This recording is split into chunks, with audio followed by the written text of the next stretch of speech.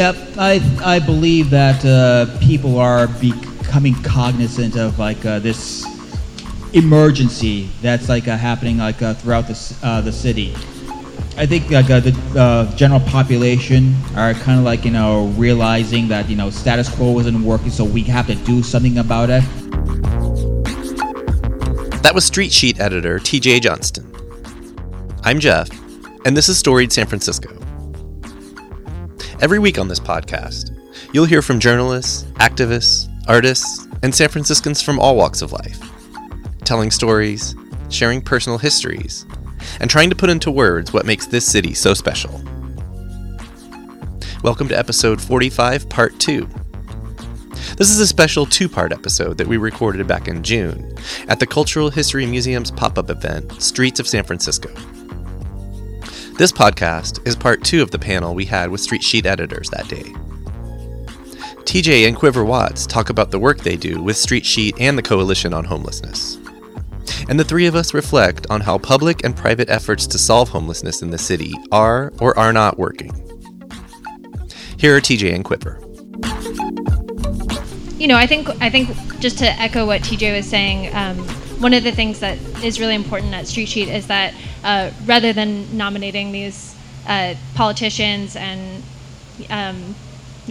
researchers and academics as the experts, we really try to acknowledge that the only experts on homelessness are people who have been homeless or are currently homeless, that homeless people know what they need better than anyone else, and that from the outside it's really it's impossible to try to imagine what somebody might need without just asking them.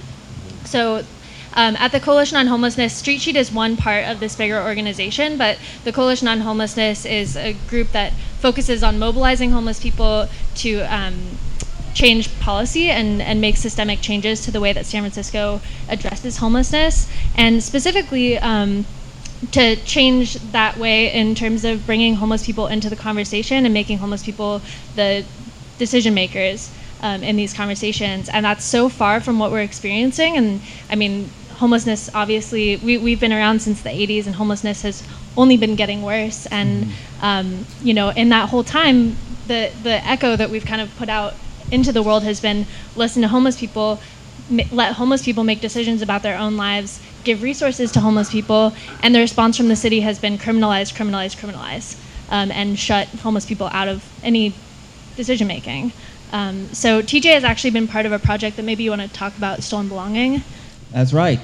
For the past 6 or 7 months, I've been part of this project called Stolen Belonging. It was organized by an artist and housing activist named Leslie Dreyer, and it all pretty much started with the sweeps of homeless people's property. Would this be after the 2015 or going back further? Around the time that when San Francisco hosted the Super Bowl. Super Bowl, right? Yeah, when there was this mile long stretch underneath the highway of people who are having to live in tents, and the city's response was basically just to send the police and DPW, the Department of Public Works, and just basically conduct these frequent recurring sweeps early in the morning, and that involves it pretty much involves taking away the tents that they use to protect themselves with, sleeping bags, their survival materials. But it's not just which sucks when you have your tent taken away from you. And this was the middle of the winter, if memory serves. Exactly. It was a rainy winter. It was a rainy winter as well. Yes, yeah. And that's that's pretty cold-hearted if you ask me. But in addition to taking away their survival materials, we've gone out and interviewed people who are living outside, and we've recorded maybe about 40 different video interviews with the folks, and they've been telling us about stories about somebody, say DPW, taking away your grandmother's ashes, or a family Bible that goes back generations that includes like the family tree, like kind of like all pictures of children, mementos, just like these precious keepsakes that kind of like people hold on to because it kind of reminds them that they're still human beings, that they're still people that they were part of something. Well, and those are things that housed people do as well. So I think by exposing or reporting on it, like and imagine if if somebody broke into your apartment or your house and took away pictures of your family. You would probably feel that that same sense of violation as to as you would if you were living in a tent and a DPW worker kind of basically throws away all your shit on the back of a truck. So as if taking away your shelter weren't enough. Exactly. Yeah, that's a more recent version. You touched on this, I think, in what you said last, Quiver, but where is the city in its relationship with our homeless population? Are things improving? What kind of trajectory are we on? I mean, from my perspective, things are not improving. I think yes and no. We're kind of galvanizing. There are more radical wins than we've seen in a really long time. Prop C passed recently, Our City, Our Home, which puts a ton more funding towards housing and mental health care for homeless people. And so that's a huge win. There's also pitted one of our richest citizens against the mayor. That was interesting to me. Yeah, absolutely. We had one of our volunteers get into a late night Twitter battle with the CEO of Salesforce, and suddenly he comes out in favor of Prop C, launching this battle between the mayor of San Francisco and Mark Benioff, and then also all of the corporations that are still continuing to fight against Prop C being implemented. I know I did 7 double takes when I saw that he was. Me too. Yeah. Yeah. Every time I drove past those banners that were sponsored by Salesforce and the Coalition on Homelessness, I was like, where are we?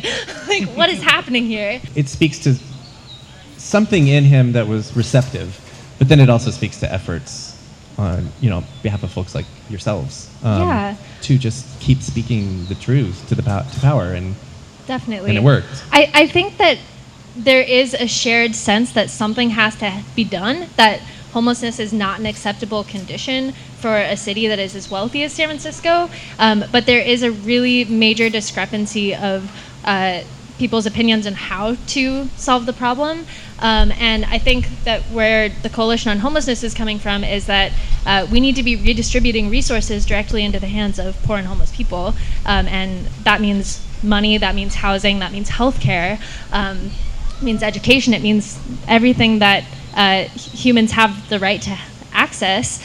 But then simultaneously we have a force within San Francisco that just wants to criminalize and brutalize homeless people, and so that's where we get measures like Proposition Q that Mark Farrell pushed that banned the use of tents in San Francisco. That's where we get London Breed's sweeps that are going on every day throughout the Tenderloin, stealing people's belongings, forcing people into jail, issuing citations that people can never pay, and obviously that just intensifies the issue. It makes it harder to get access to housing. It makes it harder to get off the street, and yeah. So I think we're headed in a positive direction and a negative direction simultaneously, and we really have to recommit to having a more inclusive decision-making process and getting in touch with our generosity and not just clinging to resources and trying to hoard wealth, but realizing that there is enough here to take care of everybody. Maybe harnessing the St. Francis in us all. Yeah, yeah, absolutely. Which I could go to that, but okay, we've got audience questions. So it was interesting to me to see the Coalition on Homelessness united with people across the city for a navigation center in one of the wealthiest areas of the city. Yeah. Do you think that speaks to this necessity that you were speaking of for people all around the city to come together? Yep, I believe that people are becoming cognizant of like this emergency that's like happening like throughout the city. I think like the general population are kind of like realizing that status quo isn't working, so we have to do something about it, and like that involves like maybe like a diversity of tactics, which like includes like navigation centers, but also like includes housing and just like housing subsidies and just like a provision of like services that would help people who are unhoused. So that would be one of the good tracks that we're on. One of the positive tracks. Absolutely. You believe we're on. Okay. Yeah. I guess maybe just switch back into talking about the Street Sheet newspaper. Yes, please. Part of what makes the Street Sheet so unique is our vendor base. We have about 300 people who pick up the Street Sheets for free from our office and distribute them throughout the city. And they get the paper for free, and so every dollar that they're given for the paper, they get to keep. And a lot of our vendors are able to survive on that. Some of them have gotten into SROs. And, obviously, we definitely need more jobs and more resources for people on the street. But it is a really good start for a lot of people, I think. We have some issues up at the front table, so if anybody is interested in picking one up, feel free to take one, feel free to donate. If you don't have cash, we just started accepting Venmo, so you can find us on Venmo at Street Sheet. And all the money that goes into the Venmo account, if it's specified for the vendor, goes to that vendor, and if it's not, then goes to the vendor program as a whole. So we'll, order pizza or do things that benefit all of our vendor base. So that's also a unique part of our newspaper distribution model. And you'll see what Kevin was talking about as he introduced us, that it is one of the best. I mean, if not, it's definitely, I think, the most important. Yeah. Paper, and it's not corporate owned. Imagine that. It's not. Holy yeah, moly. we don't even really do advertising. Very occasionally, if we're like, we fundamentally agree with the thing that is being advertised, we'll run an advertisement. We did one for City College, but that's maybe the only one I can remember doing. Well, I think your vendors are the advertisement. Absolutely. I know for me it is. Yeah. Like you can't not. I guess you could. I mean the reverse of that. Like nobody advertises in our paper. Yes, but it is. But it is good advertising for. I was going to say I wouldn't know how someone could live in San Francisco and not know what Street Sheet is. Yeah. I guess it's possible. Everything's possible. And totally. Certainly, levels of oblivion are possible. But yeah. The presence is. You said 300. 300 vendors. We have a circulation of about 15,000 per month. 15,000 every 2 weeks. So 30,000 every month. So a lot of people are at least buying the paper, and we hope are also reading the paper. We do have some really great content. At the front table, we have our Pride issue, which has a lot of stories from queer and trans people, despite a glaring misprint. So, sorry. One of the pages printed twice. And we also have... Not the editor's fault. Nope, not the editor's fault. Printer's fault. We also have our sex worker issue. The sex worker issue and the Pride issue have lost us collectively $75,000 in funding this year. So if you're interested in helping us recoup some of that loss, feel free to donate to the Coalition on Homelessness and just write Street Sheet, lost funding, or sex work issue, or whatever. But as far as we know, it's the only newspaper that has published all pieces written by current or former sex workers. So that's a really unique perspective that you just won't get in a mainstream newspaper.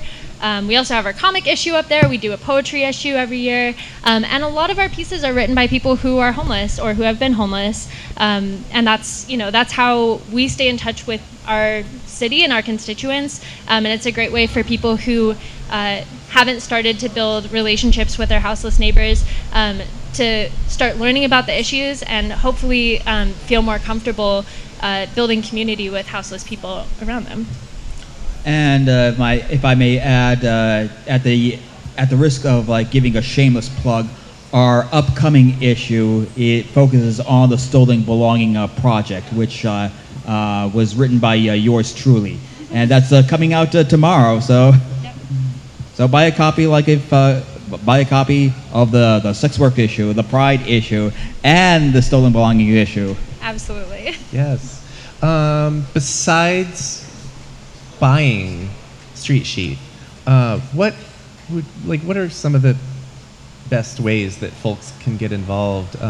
Besides, anyway, what are things that folks can do who care? Like, they're past the point of they actually give a shit now. Totally. We're always looking for volunteers. We publish poetry, we publish comics, we publish artwork. We're always looking for artwork, especially to fill space and help make our paper more visually engaging. So if you're an artist and you want to contribute, you can email artwork or drop it off at the office. We also have an art auction every year, so if you want to donate art for the auction, then the proceeds from that goes to our organization, which helps us print the papers.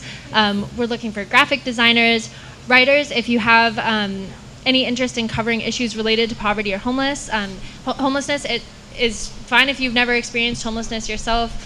There is still space for you to contribute to the paper. Send me or TJ an email, and we'll help you get plugged in for sure. Do you guys want to just say your emails? Oh, yeah. Fast. You can reach me at streetsheetsf@gmail.com. TJ? TJ Johnston with a T, 415@gmail.com. Yep. And they're also I think maybe not yours, but my email address is printed in the street sheet, so it's always there. That was Quiver Watts and TJ Johnston. Check back next week, when we'll hear from photographer Chris Macias. Music for the podcast is by Otis McDonald. Film photography is by Michelle Kilfeather. You can find all our episodes up on our website, storiedsf.com.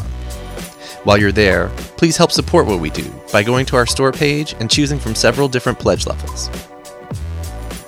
Please follow us on Facebook, Twitter, and Instagram, and subscribe to our YouTube channel. If you're listening on Apple Podcasts, please rate and review the show. And if you have any feedback or potential guests for us, our email is storiedsf@gmail.com. Thanks for listening.